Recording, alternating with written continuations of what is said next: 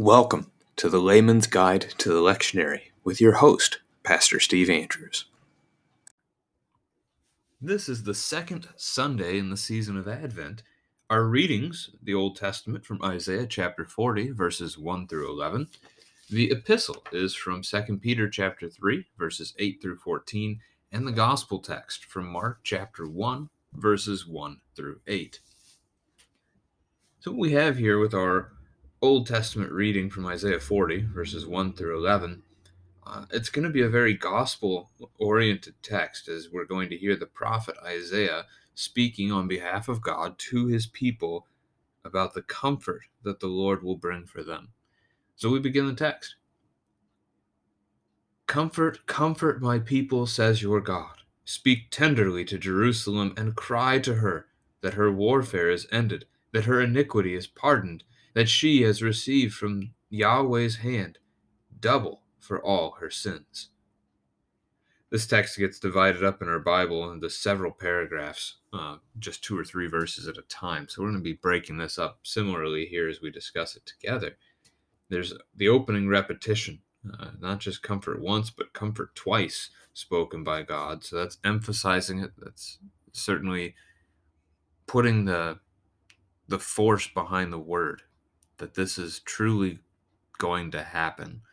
And it's God here speaking to Isaiah, that Isaiah would go and speak to God's people. So God is commanding Isaiah there to speak words that will comfort his people.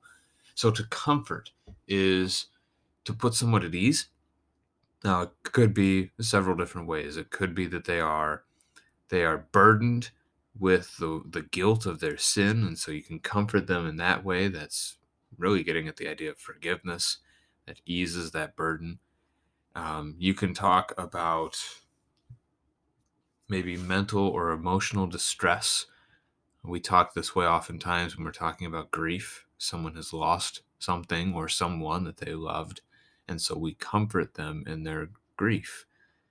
This could fit there as well. And then you also have physical comfort, that someone is eased of the strain and the stress that is on their body. So as we look at the comfort that Isaiah is to bring to God's people, this is really a full and total comfort. It's not necessarily just one area of their well-being, but sin strikes at the whole person, body and soul, and damnation clearly strikes the whole person. This is a total comfort that comes with the salvific word, the saving word of God himself, that he has not abandoned them forever, but will redeem them. Then verse 2, speak tenderly to Jerusalem. The picture there is very much like a man wooing a woman. This is intimate. It marks a relationship here that is of significance. Cry to her. That's not telling Isaiah to just start crying, but rather when you cry out, a loud call. Isaiah is to proclaim, so he's to speak tenderly, but at the same time to proclaim very clearly, very boldly what is about to come for them. And what is that? That her warfare is ended, her iniquity is pardoned, and she has received double from Yahweh. So her warfare is ended. Warfare with who? And ultimately, this is the warfare against God. This is a prophecy about the return. Well, this is a prophecy about how Christ will save. It's about the Messiah who will deliver us. And so it is from sin, death, and the devil that Christ has set us free.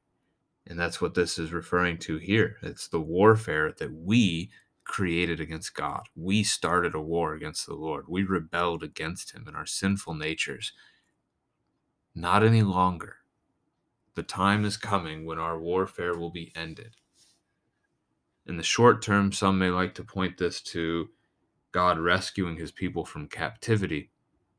But even at that, their warfare ended when they got taken into captivity. So the bigger picture definitely is in mind here. Iniquity pardoned, receiving double. Those things also point to the bigger picture. So, how is our iniquity pardoned? Well, it's pardoned in Jesus. Christ dying on the cross forgives us of all of our sins.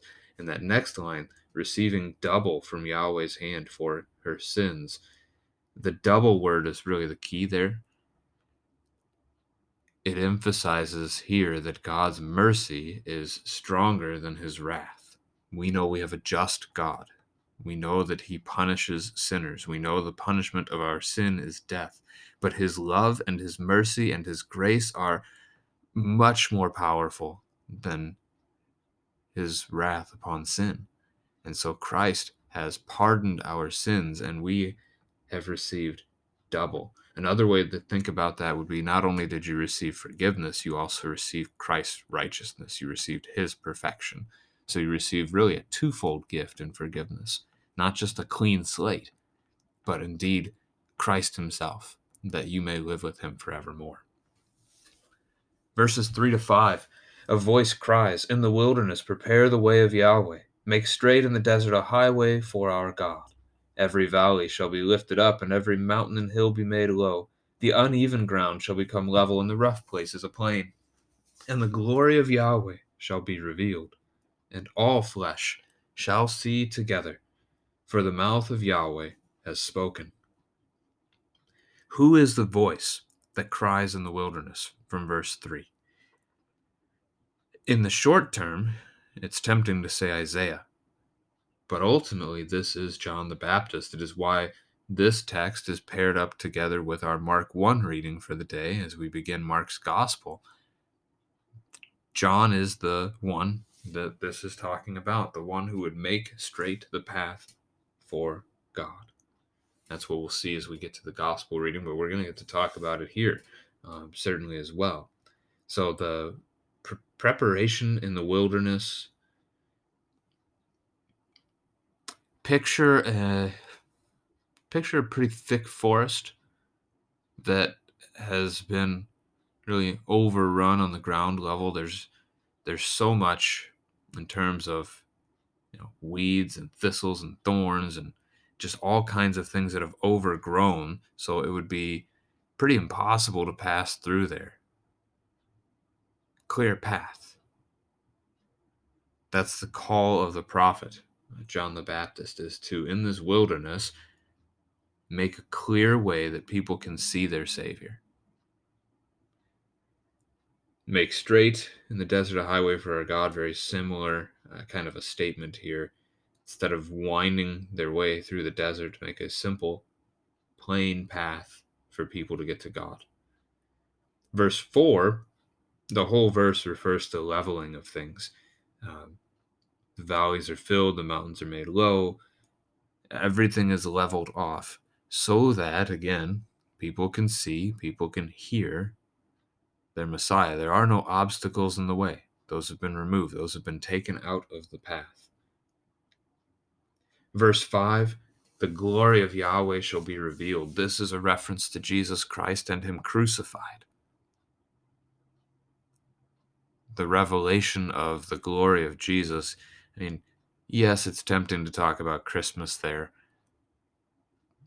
or even the incarnation, but really pointing us forward to Epiphany is probably the better way to do it.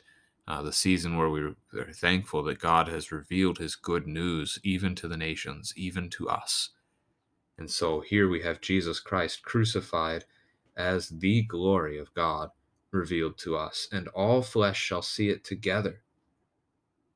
And that's a twofold thing. All flesh shall see the crucifixion of Jesus. The promise in the New Testament that every nation will hear the good news about Jesus, who he is, what he has done for us, for them. But also, the second part of that is the second coming of Christ. When he returns, all flesh will see him. Everyone. I can't tell you how that's going to happen. We joked about it in confirmation class that it's going to be like God as he comes back is going to unfold the earth and he's going to turn it inside out so everybody's facing together at the same time. I don't know. God is God and he can do as he pleases. And he has told us that when he returns, every knee will bow and every tongue will confess that Jesus is Lord. Unfortunately, for many of them, in that moment, it is not a moment of repentance, but a moment of judgment. As we look at verse 6 through 8, a voice says, "Cry." And I said, "What shall I cry? All flesh is grass, and all its beauty is like the flower of the field. The grass withers, the flower fades, when the breath of Yahweh blows on it. Surely the people are grass. The grass withers, the flower fades, but the word of our God will stand forever." Great promise there at the end. So here in verse 6, a little more specifically, as God instructs Isaiah to cry, Isaiah asks, "Well, what shall I cry?" So what are the words of the prophecy Isaiah is being given to speak? And we get them here. The rest of verse 6 and moving forward is what Isaiah is to speak to the people. We get a couple of analogies. All flesh is grass. So we picture grass, which is green, it grows nice in the spring, and then what happens? As the summer heat comes, it dries it up, it turns brown, it starts to die. Or as winter sets upon us, it dies, it fades, it goes away. That's the picture of all flesh. While we might think that we have this life that is great and never ends, well, really, our sinful flesh is dying. We just haven't noticed it yet. Or maybe you have noticed it, but the bigger picture of things here, the world hasn't noticed that they're dying. They're hiding from that idea, that reality, as best as they can.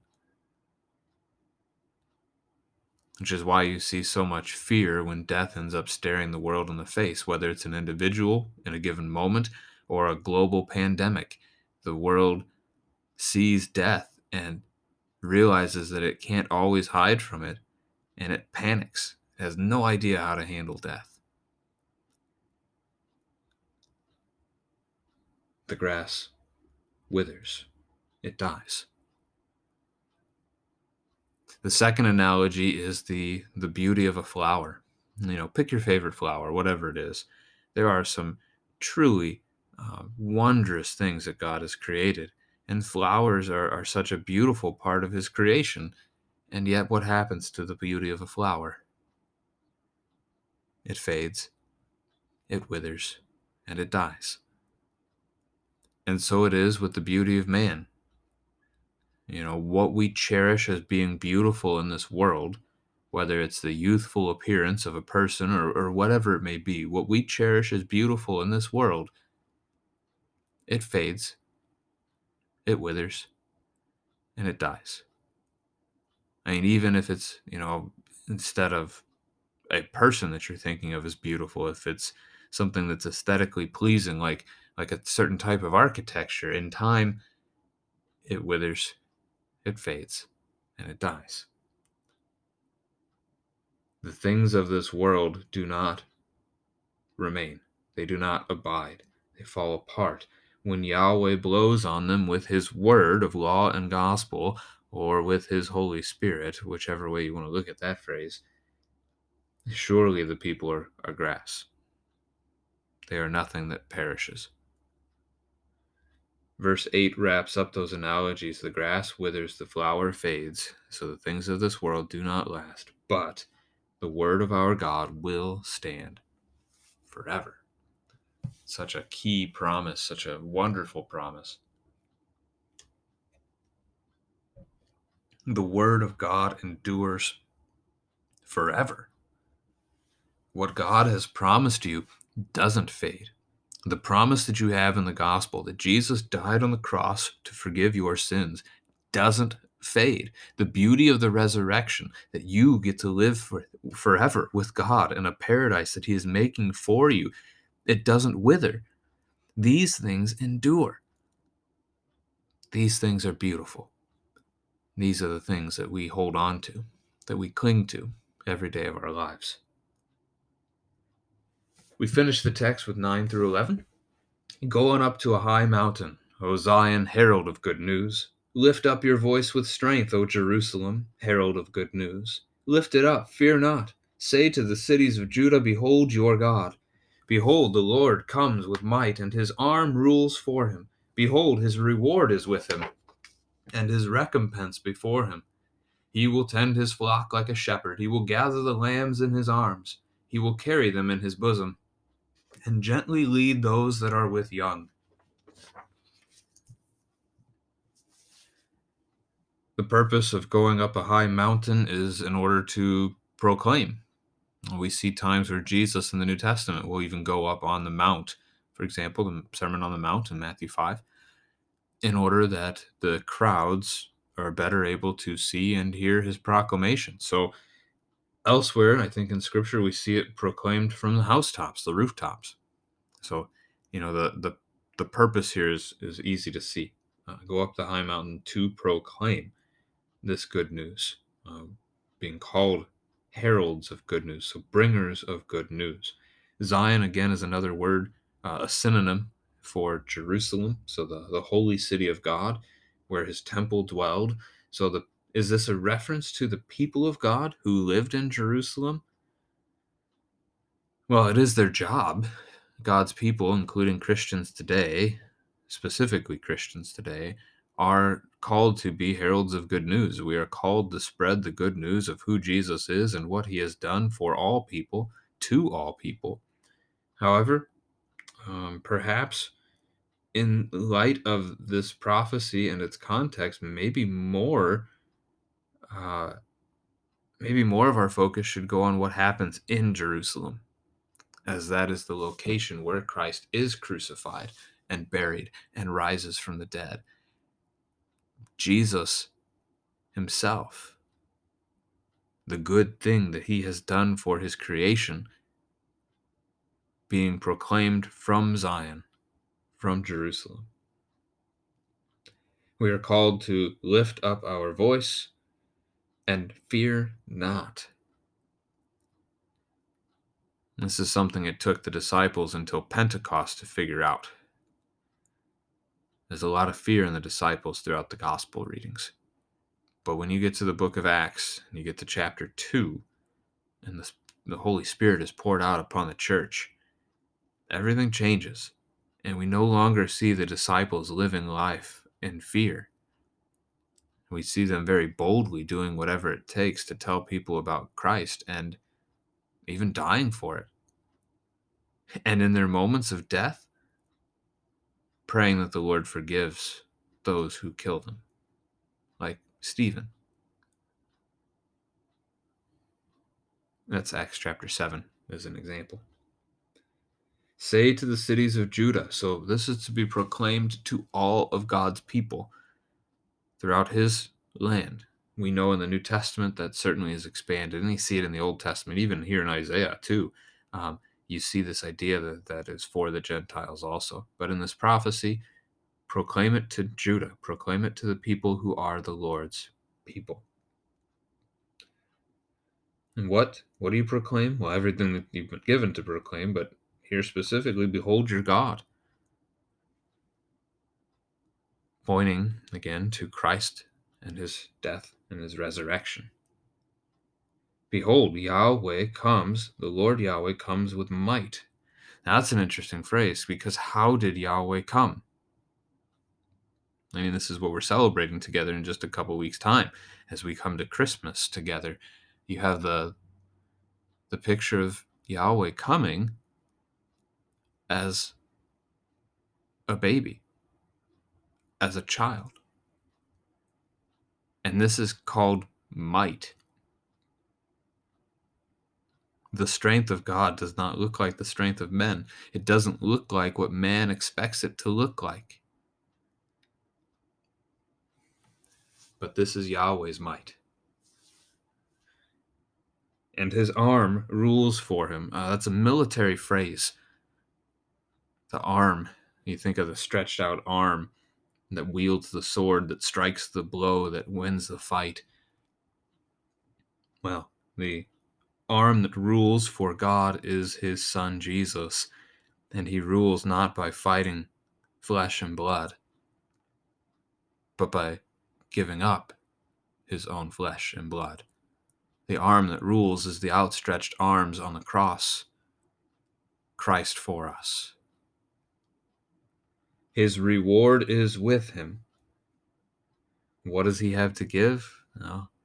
For those who believe, forgiveness and salvation, life that never ends. And also then his recompense is before him. So what does he repay? What does he give back? And that is the vengeance upon the violent. Those who have rejected the Lord receive what they have earned with their labor, with their sin. They receive the damnation that was not meant for them. Hell was prepared for the devil and his angels. But unfortunately, narrow is the way that leads to life, and broad the way to destruction. Scripture certainly makes it sound like hell will be a full place. And that is something that causes the Christian in this life grief and sorrow. Although when we reach paradise, it will not any longer, which is hard for us to understand. But it is a promise. There will be no more suffering or tears or pain.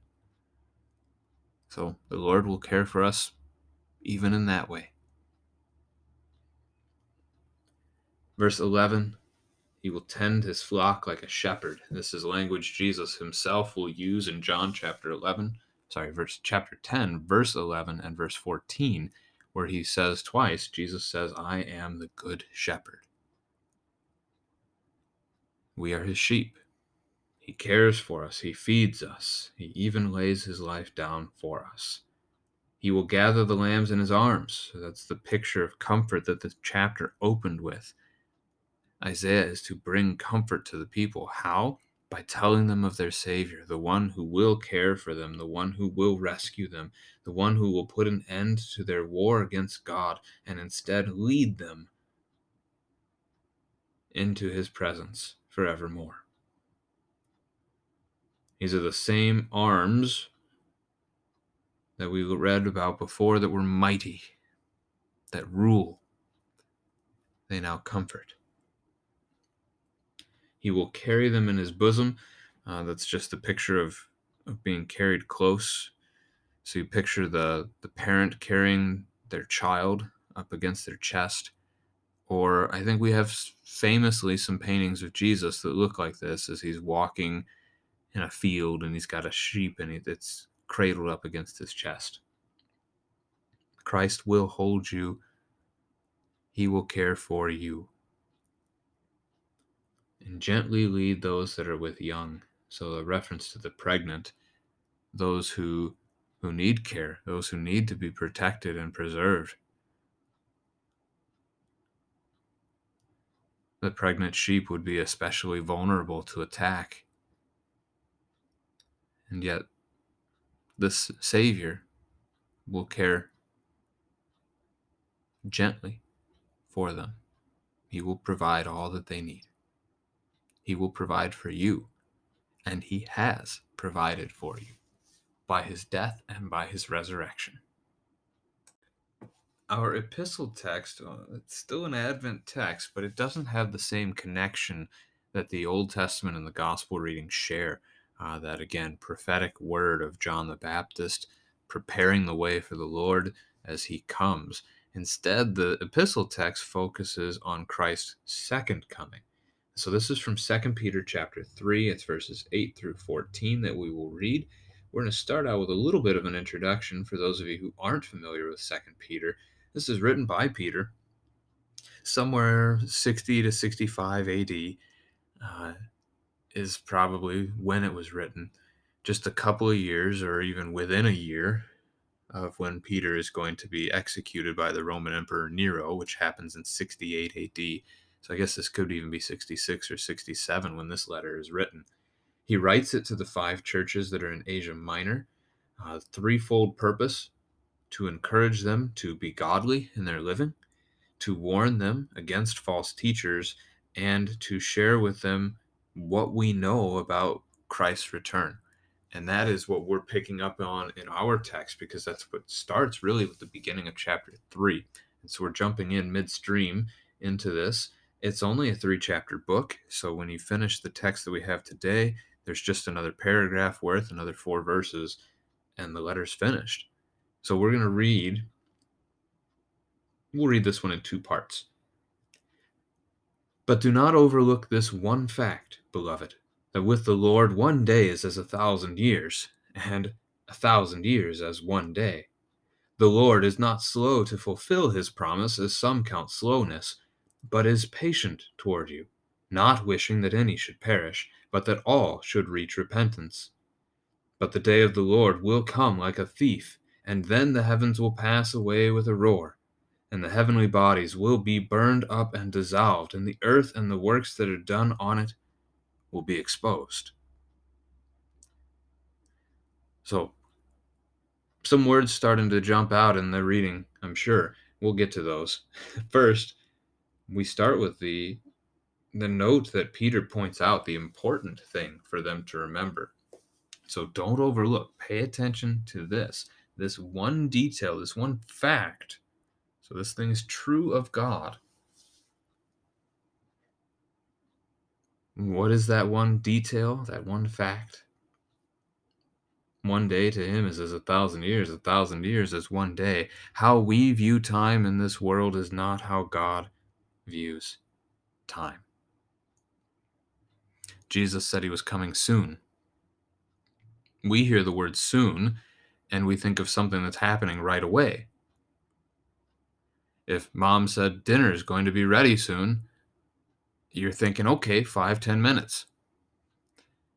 If your boss tells you that you're going to have a promotion soon, well, maybe a couple months. So Jesus said, I am coming soon. And the church has struggled because here we are, nearly 2,000 years after he said those words, and he's not back yet. Brothers and sisters in Christ, do not fall into the temptation that many Jewish people have. The Jewish people who do not recognize that Jesus is the Messiah, they're very divided today on their theology and their expectation of a Messiah. There are some that certainly are still waiting for a Messiah to come. There are others, however, who have written it off as something that will never happen. They no longer believe that a Messiah is coming for them, and they start to make it into a metaphor that has some kind of other meaning for them. Do not do this, brothers and sisters in Christ. Do not do this with Yahweh, with Jesus' return. Oh, he hasn't returned yet. It's been 2,000 years. He must not actually be coming. Maybe when Jesus said, I am coming soon, it refers to in the moment of our death that he comes for us and he takes us to be with him. Don't. Please don't. Trust in the Lord always. He has promised. He will do it. This text gets rid of the idea of what I was just sharing. We'll get to that again, this destruction of the world that is coming. Instead, as we focus on this idea of time, remember that God is the one who created time. God is not bound by time. Time is really part of what his creation entails. In the 6-day week of the creation, in Genesis 1, God invents even a system of management for us, a way that we can mark our days and our seasons and such. Those things to God do not matter. He is not bound to our time.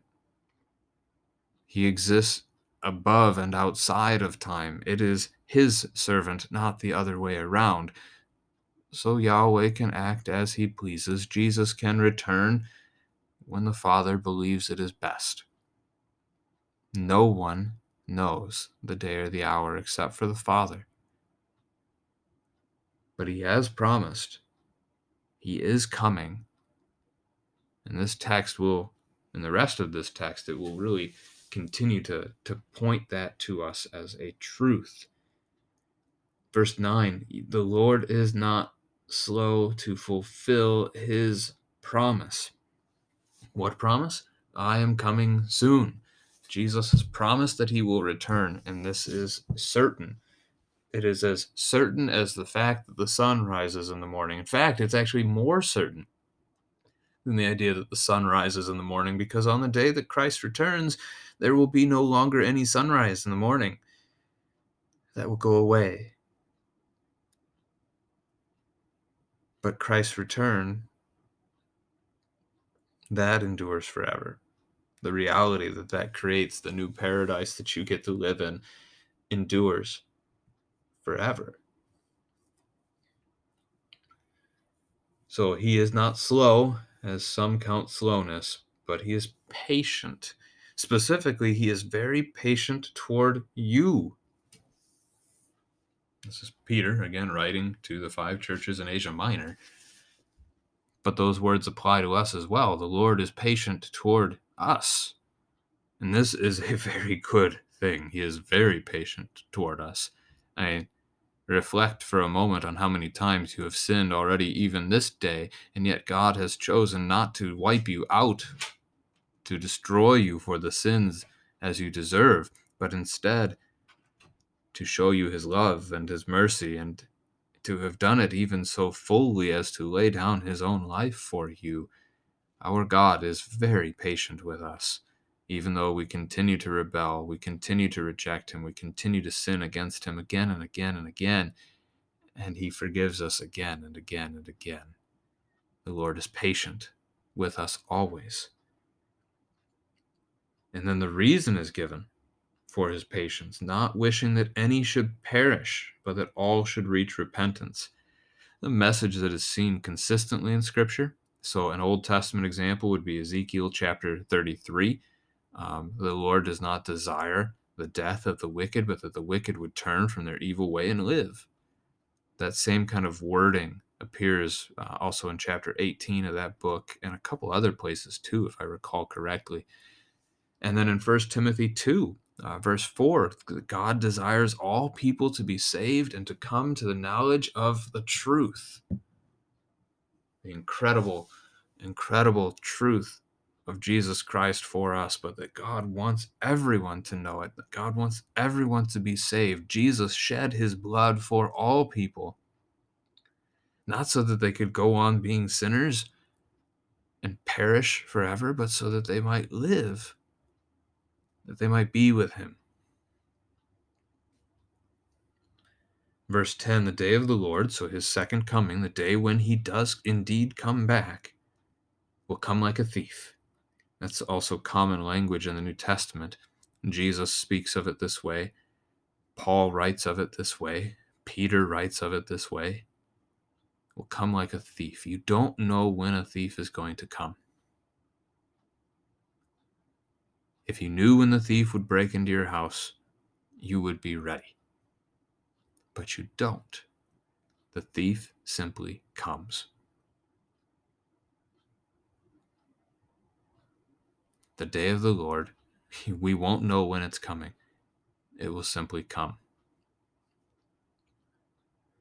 When it comes, when the day of the Lord arrives, what's going to happen? The heavens will pass away with a roar. So, a loud sound. The heavens will pass away. The heavenly bodies, so the sun, the moon, the stars, will be burned up and dissolved.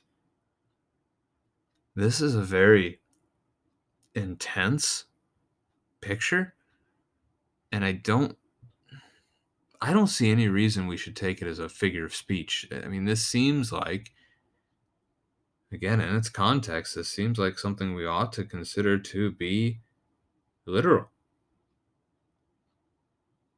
There are other scripture passages like Isaiah 65, verse 17, Isaiah 66, verse 22, Revelation chapter 21, Matthew, it's either in chapter 24 or chapter 25, In these places, we learn that heaven and earth will pass away.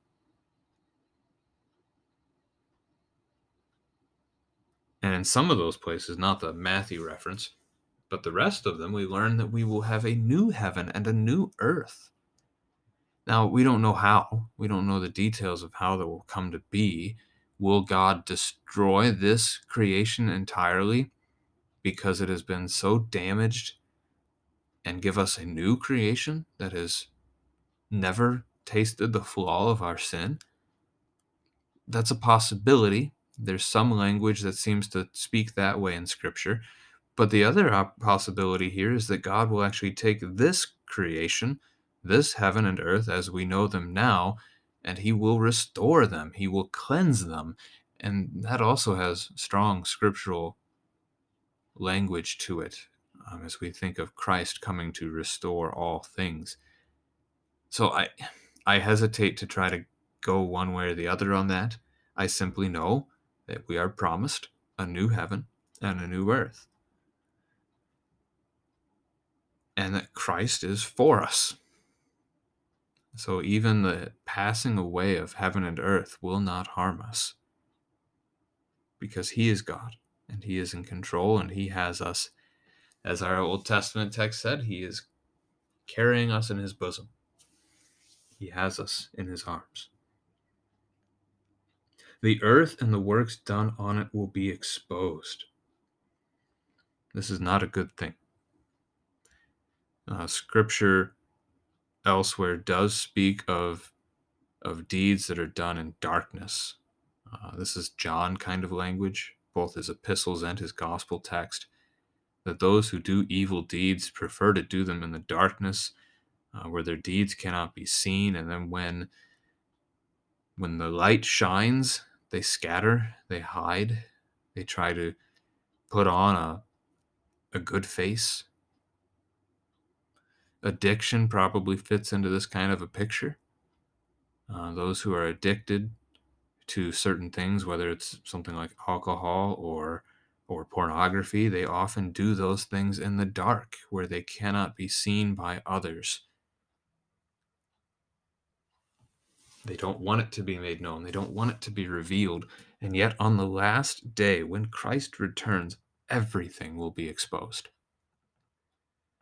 There's nothing that can be hidden from the Lord. He knows all things already, but on that last day, we will stand before the judgment throne of God and have to give an account for all that we have done.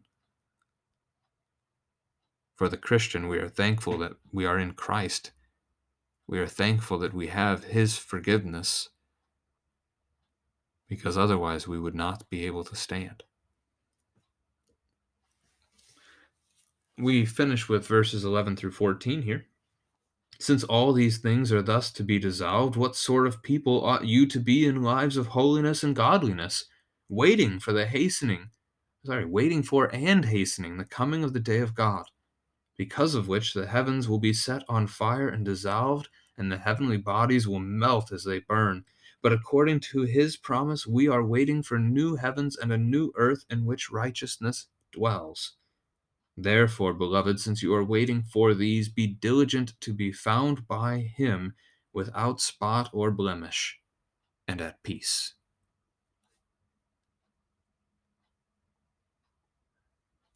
Since, so verse 11, begins with the idea that because all of this that Peter has just said is true, because of that, you are to live like this. Because this heaven and this earth are perishing, because they in the end do not matter, how should you, the Christian, the one who gets to inhabit the new heaven and the new earth, how should you live your life here and now? And he tells you to do so in holiness and godliness. Holiness is perfection. Godliness is doing the things of God. God has told you, He has called you as His child to love Him and to love your neighbor. He has called you to share the good news of Christ. These are the things that we are to do, not the sinful things that this world loves and cherishes, but the things of God. As we wait for His return and even hasten it, There's a big difference between waiting and hastening. You wait for something, you're sitting around in the doctor's office waiting for them. You cannot hasten your doctor that day. Doesn't work. I mean, I guess you could try, but you just wait for however long. Now, we are called to hasten the coming of the day of God. How can we do that? Well, we do that in prayer. We do that in prayer, praying to the Lord as He has taught us. Our Father, who art in heaven, hallowed be thy name. Thy kingdom come. The prayer that Jesus taught us, both in Matthew chapter 6 and also in Luke's gospel account. Jesus teaches us to pray that the kingdom of the Lord would come, and He brought that kingdom into this world, and He is still bringing His kingdom to us, His reign, His glory over creation. We pray that it would come. So we do not just wait, we also, in a sense, actively pray for it. We want Christ to return. This will be a good day for the Christian, for the church. It is the prayer that the Bible almost ends with. It's the second to last verse of Scripture. The last verse ends up being that famous warning about not adding to the book or taking away from it. But Revelation chapter 22, verse 21, Jesus' promise is reiterated, I am coming soon, and the church responds, Amen, come Lord Jesus. A simple four-word prayer. Amen, come Lord Jesus. That prayer is on our lips each and every day as a Christian. If things are going well, we still pray it because it's going to be even better. If things are going poorly, we pray those words because it is our hope. If we are suffering, we pray those words because it is an end to our suffering. It is an end to the suffering of our brothers and sisters as well. As a pastor, when I deal with people who are fairly sick in a hospital or who have lived in a nursing home for a long time, they often tell me they like to pray that God will take them, that they will die, so they don't have to endure the suffering any longer. And I gently try to correct them, to shift them away from that thinking.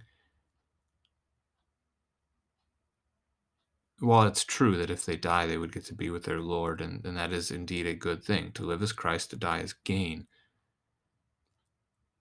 I try to encourage them instead to pray the prayer of Scripture. Amen, come Lord Jesus. For if Christ returns today, you no longer have to live in that nursing home. You no longer have to lay in that hospital bed. Your suffering is put to an end, and the suffering of all creation is put to an end as well. It is the better prayer, by far. And it is the prayer that every Christian of every age ought to pray. Whether you're 3, 2, 2-year-olds could say that simple prayer, or 102. That is the prayer that should be on our lips. The rest of the text, in verses 12 and 13, really we've talked about already. The heavens will be dissolved. Heavenly bodies will melt as they burn. Verse 13, according to His promise, we are waiting. Christ has promised you a new heaven. Christ has promised you a new earth. We are waiting. And we continue to wait. It could be today. It could be tomorrow. It could be 100 years from now. It could be 1,000 years from now. For the sake of the suffering in creation, I hope it's not 1,000 years from now, but we don't know. We are called to live as though Christ will come back today. So how does that cause me to think about loving my neighbor? If I know that Christ is going to return tonight, how will I spend the rest of my day? Live that way. But on the other hand, we are also called to live as though we need to love our neighbor tomorrow as well. So how do we prepare? How do we function in a way that allows us to go on caring for others in the days to come? So the Thessalonians For example, as Paul wrote to them, they had to plant their crops. In case Jesus didn't come back in the next few weeks, they would need to harvest their crops so that people would have food to eat. So we live both ways. It's a tough, kind of a paradox, but it is the paradigm in which we live. So verse 14, since we are waiting, we are diligent, so that we might be found by him at peace and without blemish. That really connects to a couple of things in the Gospels. In Luke chapter 18, verse 8, Jesus said, when the Son of Man returns, will he find faith on the earth? It's a bold challenge. The parable of the 10 virgins in Matthew chapter 25, where Jesus speaks of the 5 who are ready and the 5 who are not ready when he returns. So, a lot of good scriptural connections to make here. We are to be diligent. We are to be alert. We are to be awake. We are to be watchful. We are to be prepared. We are to expect Christ to return at any moment. I was tempted to put in an extra long pause in between readings here to make you think that you'd missed Christ's return. You won't miss Christ's return.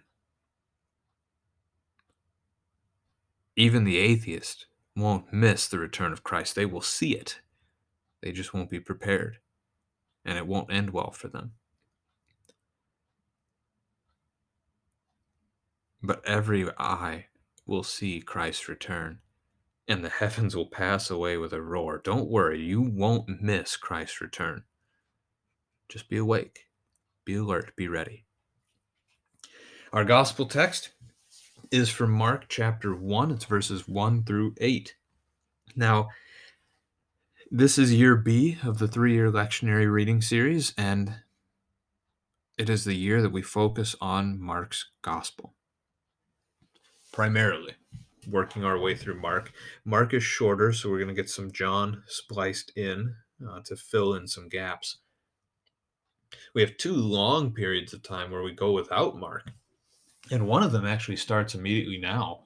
So after we read from Mark 1 this week, we go on a 5-week break until we get Mark again. What is that? Baptism of our Lord Sunday in January. The first Sunday after Epiphany, which is always January 6th. So it's what is that? 1, 2, 3, 4. We have 5, almost 5 weeks between Mark readings right here at the start of the year. And then the other big gap, which is a little longer, comes in the season of Easter. We have 1, 2, 3, 4, 5, 6, 7, 8, 9 weeks in a row where we're reading not out of Mark, but primarily out of John. There's a couple of Lukes in there, but mostly John. For the rest of the year, by and large, we'll be in Mark together. So I thought, with this being our introduction to Mark, I would introduce you to Mark. You have 4 gospel texts: Matthew, Mark, Luke, and John. 3 of them are considered synoptic, which is another way of saying same or similar. Matthew, Mark, and Luke. If you look at those 3 gospels, you're going to see so many similarities between them. They share the same accounts that they use. It's to the point with their similarities that it's argued by many scholars that they used each other's writings to write their own. Now, I don't think that's necessary to reach that conclusion.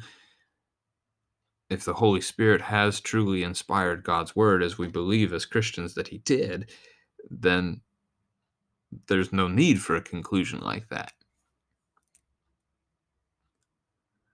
There are other scholars who think that there's some other source, whether it was written or oral, that the 3 of them shared in common and they were able to write their works from, and they call that source Q. There is no evidence for Q at all. So these three gospel accounts are very similar to one another. And then John, which is going to be written much later. So Matthew, Mark, Luke are written, sometimes you'll hear the 40s, sometimes the 50s, sometimes the 60s AD. So it's harder to pin them down. I think most conservative theologians probably put them in the 50s, which would put them a good 20 years after Jesus, after his resurrection. But John's is a whole 40 years later than that. John doesn't write until the 90s, where he writes Revelation, 1st, 2nd, 3rd John, and the Gospel of John. And I don't know which order he writes those 5 books in. But he doesn't begin to even write until in his old age he's exiled to the island of Patmos. And it's there that he at least writes the book of Revelation. When he returns, he ends up living in Ephesus, where he may have written other things as well. So John is able to focus differently because the church has been functioning as a church body, as a family of Christ for at least 4 decades with Matthew, Mark, and Luke. So they don't need the same thing. So John's able to take a different approach with his gospel. The Spirit inspires him to take this different approach. So what about Mark? Well, Matthew and John are 2 of the 12 disciples of Jesus. Mark and Luke are not. Mark and Luke are both traveling companions of the apostles. Luke is a physician, a doctor, who traveled along with Paul for a while. Mark, also known as John Mark in Scripture, may have been cousin to Barnabas, traveled with Paul and Barnabas. Paul and Barnabas end up having a falling out over Mark. When you look at Acts chapter 15, verses 37 to 39, it sounds like Mark had, on a previous journey, decided to leave them and go home. So they felt abandoned by that. Paul did especially. And so Paul no longer wants to take Mark on these journeys, but Barnabas wants to. And so they get into a quarrel over it and decide to split ways. Barnabas goes one way and takes Mark with him. Paul goes a different direction. It's possible Mark was also a traveling companion to Peter. We see Peter in the end of 1 Peter in chapter 5 identify that he's sending greetings from Mark, who he calls his son. That could mean that Peter actually had a son and named him Mark, or it could be a reference to this same Mark that we're talking about today. That Peter was a spiritual father to him, and that would certainly indicate they spent a good amount of time together. Now, the church historically has believed and held that Mark travels down to Africa and is the one who really, aside from the Ethiopian eunuch from the book of Acts who goes to Ethiopia, that Mark is the one who goes and ends up setting up a church in Alexandria, which is northern Egyptish, becomes really a center for Christianity for a while within the church. So Mark has been traditionally accredited with that. He dies in that city. Again, tradition holds that he dies in that city, that he's martyred there, I think in the 70s, by citizens of Alexandria who are fed up with him trying to get them to give up their idols and believe in this Jesus guy. So Mark writes this book, and Mark's gospel is really, it's action-packed. It's very quick-moving. He loves the word immediately. The word immediately shows up in the ESV Bible 82 times. 35 of them, so nearly half, are in Mark's book alone. And when you think that Mark's writing is 16 chapters out of a good 1,100 something chapters, I mean, that's saying something. Mark loves this word. It keeps the story flowing. It keeps the story moving. You don't want to put it down, because who wants to stop reading a book when you're reading about what immediately happened next? There's no good pause points. You just keep going. That has been used to argue that maybe he's writing this to the Romans, that they would hear the gospel of Jesus and believe. That's a pretty strong argument. The fast pace of Roman society and life would have encouraged or been asking for a more action-packed kind of book. It's a possibility. It's theories of why Mark did what Mark did. We know it's inspired, though, by the Holy Scripture, so we go with that. We're going to read this text in two chunks, so verses 1 through 3. The beginning of the gospel of Jesus Christ, the Son of God. As it is written in Isaiah the prophet, Behold, I send my messenger before your face, who will prepare your way. The voice of one crying in the wilderness, Prepare the way of the Lord, make his paths straight. The beginning of the gospel of Jesus Christ. Gospel is an Old English word that means good news. In Greek, it is the euangelizo.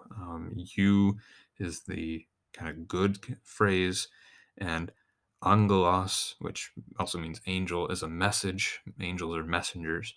So this is the good message. It's the good word. It's the good news of who Jesus is and what he's done for us. Now, very specifically here, Mark identifies Jesus Christ in this opening verse as the Son of God. That is an important and a very rare phrase in the book. It's obviously important, the title of Christ, that he is the Son of God, that matters to us. If he's not the Son of God, well then, just throw the gospel out. That's not true anymore. But what makes this rare is that Mark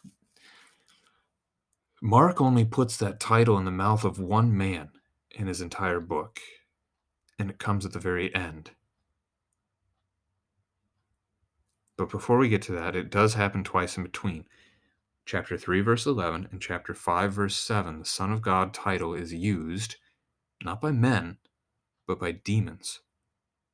So the spiritual powers of darkness in this world, they know who Jesus is. But men don't. The disciples don't even fully realize it yet. And this again gets at that idea that I suggested before, that maybe Mark is writing this to the Romans because the only person who gets to say the words is the centurion at the foot of the cross. When he sees Christ die and he sees everything that happens in the moment of Christ's death, he declares, truly, this man was the Son of God. That's chapter 15, verse 39.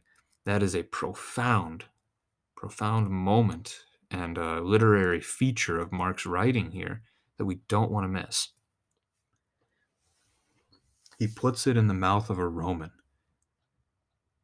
So again, encouragement to think that this text is for the Romans to read, because that would give them, that would give weight to the credibility. It would give weight to why they should listen to this and why it should be important to them. Hey, this ranking Roman official, this soldier who's in charge of 100 men, he gets it. Maybe there's something to this. Next, Mark is going to begin with a quotation from the prophets. And I say prophets because verse 2 mentions it's written in Isaiah. And indeed it is. Isaiah chapter 40, verse 3 is in play here from our Old Testament reading. That's why these two are paired together, about John the Baptist proclaiming in the wilderness. But the first part, the end of verse 2, fits more. It fits better with Malachi chapter 3, verse 1. So that's why I said prophets instead of just prophet. Mark is quoting from Isaiah, but he's also likely quoting Malachi here as well. Two different Old Testament prophecies that fit together because they were about the same thing. God is going to send his messenger before your face. In other words, you can't miss it. If somebody sticks something in your face, you're going to see it. You're going to know it. You're not going to miss it. It's just there. That's the picture we get here as well. And then, we've talked about this already in the Old Testament reading of what John the Baptist will do. He will cry out. He will prepare the way of Yahweh. He will make it so people can see their Savior. And that's what we're going to get in the second part of the text, verses 4 through 8. John appeared, baptizing in the wilderness and proclaiming a baptism of repentance for the forgiveness of sins. And all the country of Judea and all Jerusalem were going out to him and were being baptized by him in the river Jordan, confessing their sins.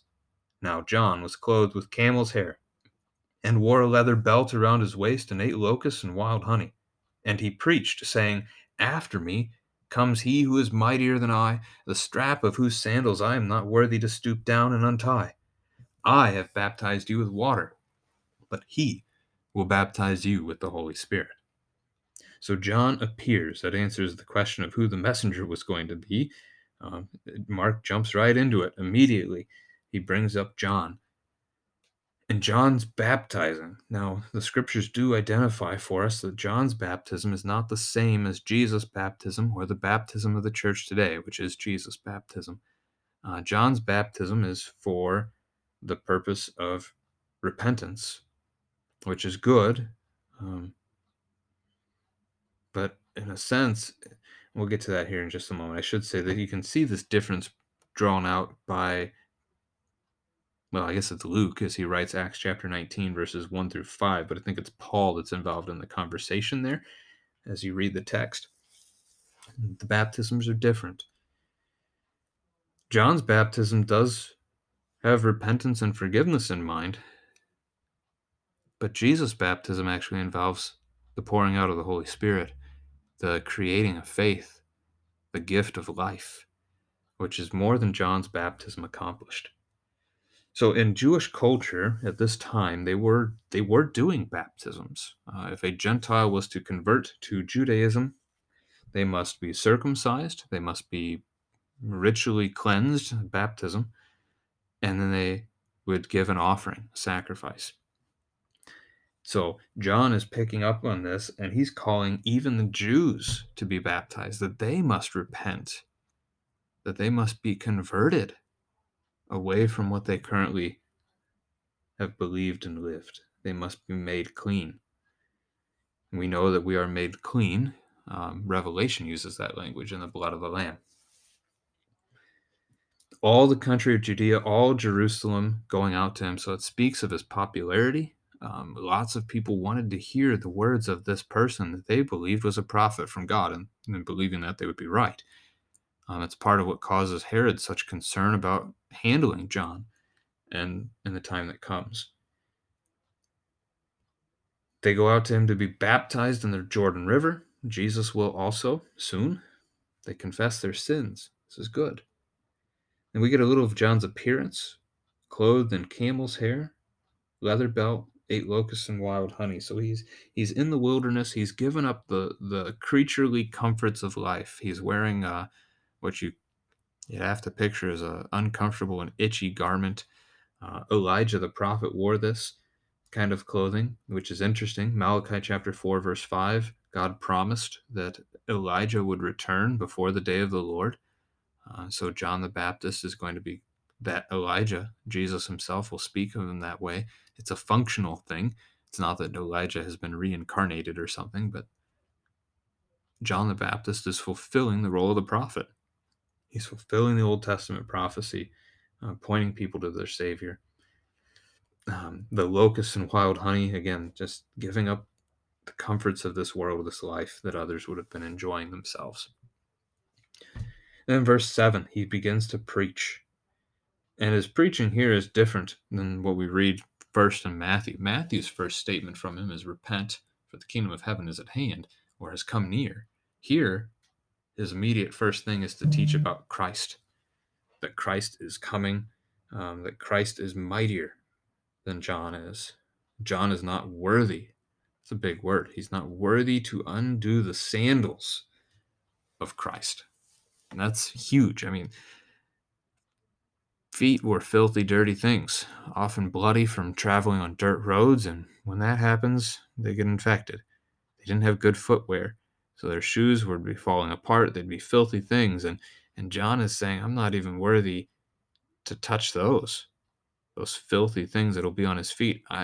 It's a very humble posture, which is good, and that's the posture that the Christian is to have as well. He recognizes who his Savior is, and he recognizes there is a difference between their baptisms. I baptize you with water, but he will baptize you with the Holy Spirit, which again points us to that gift of faith. The Spirit is the one who creates faith in the heart of man. And so Christ's baptism will do that. That's what the church believes about baptism to this day.